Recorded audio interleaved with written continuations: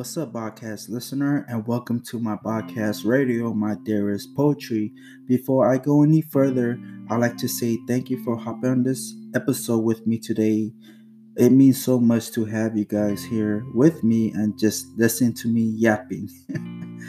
But I'm so excited, y'all, because this is my first podcast episode I ever created. So, man, I'm so excited. I'm so pumped. I'm so hyped. So, I'm just so excited. And I must apologize in advance because I'm nervous. And when I'm nervous, I tend to stutter a lot and my English breaks down real bad. I don't know why, it just does. It's who I am. So, please bear with me if I don't make sense. And I promise I will get better as we go. But, anyways, in case you don't know who I am, my name is Matthew. I'm an online marketer slash poet. I market my poetries online and I've been doing it for some time now and I do it successfully. But I made this podcast for all my poetry lovers. I will release content almost daily on here. And what kind of content I'm sharing? Poem that I ever written and the stories behind it, why I wrote those poems. And this is my favorite part. I will share content on how to make money online in the poetry biz without having to become a publisher. So if you want to learn how to make money online, writing poetries and marketing your poetries, without having to become a publisher, then this is for you. So yeah. But anyways, um, so before I share a poem with you guys today, I would like to share with you my story and why I love to write poetry so much. To be honest, I didn't know I was any good in writing poetry until I was about in my early 20s, I believe. So yeah, I'm 29 now. So yeah, I didn't know I was any good in writing poems until my early 20s. And I will get into that later in this episode. But first, I want to tell you the story why I'm so fascinated in writing poetries. It started out when I was 11 years old. Yeah, it started out when I was 11 years old. That's when I knew I was into writing poetry. I remember asking my middle school football coach at that time for some advice on girls. So, yes, I played football, and yes, I wanted to get the girls. I remember him telling me that girls love poems, and it came to me instantly that my older brother would write poetries for one of his hobbies, and immediately a master plan came to me. I was going to copy every poem that my brother ever wrote and gave it to every school that I no, excuse me, and gave it to every girl that I liked at school. Yeah, now that I think back, it was a lot of work that I had to put in just to have the girls that I like to like me back because I remember I had to hand copy about 50 pages per poem. I'm laughing because, man, that's a lot of work. That's hard work. What us men and boys would do just for the female's attention, right? But anyways, um, back to where I was heading uh, before we got off topic a bit. Oh yeah, for some reason I thought I had this awesome master plan. I was literally going to hand copy my brother's poem and hand them out to every girl that I liked back to middle school. And gosh, that plan was so horrible because of two reasons. One, because my brother almost caught me red-handed copying his poems.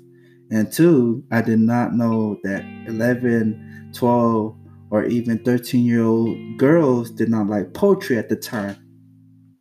So, yeah, what a bummer, right? All that hard work for nothing. So that same night after I went, like 0 for 100 with the girls at school, I decided to write my own poem. Thinking to myself, for some odd reason, like, hey, maybe they would like me if I wrote my own ones, beside, copying my brothers and giving the copy one to them, So maybe they would like me if I actually write my own ones. And that's what exactly I did. And God, I was terribly wrong because they will all just laugh at me or crumble my poems in front of my face. Like, man, girls are mean, especially in middle school and high school, girls are really mean. And so what did I do when I got home on that day after they embarrassed me at school? I did what Taylor Swift normally do with all her exes. I personally wrote a damn poem to every girl who laughed at me and crumbled my poem in front of my face. Yep, every single one of them. I remember how funny that poem would be because I was so angry when I wrote it, so you could picture how mean that the poem would be.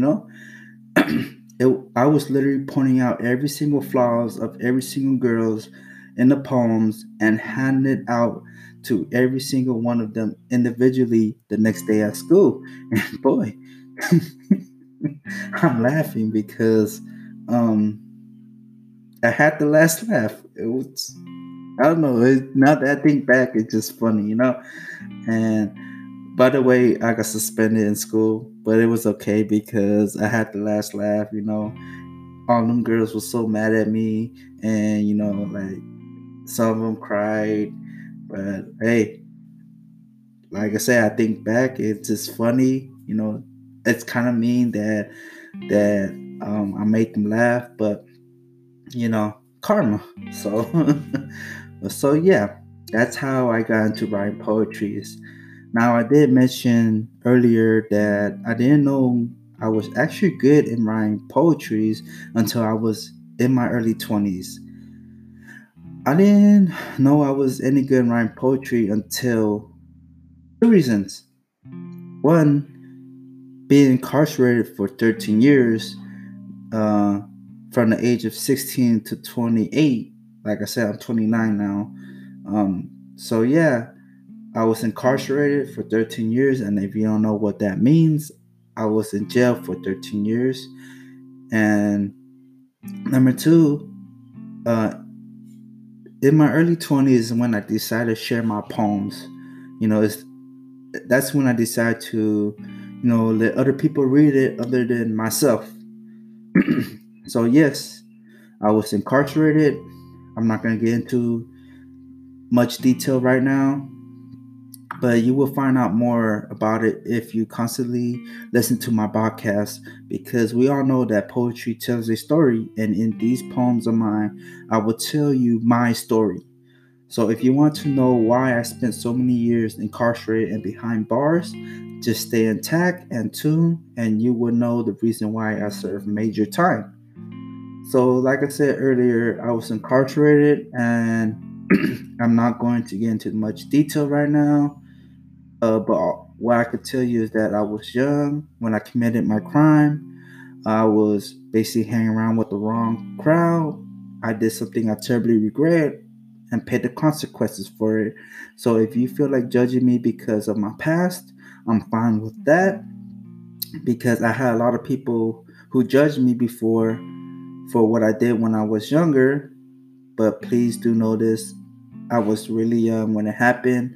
I've grown up, I've changed, I've matured. But anyways, back to what I was saying before we got off topic again.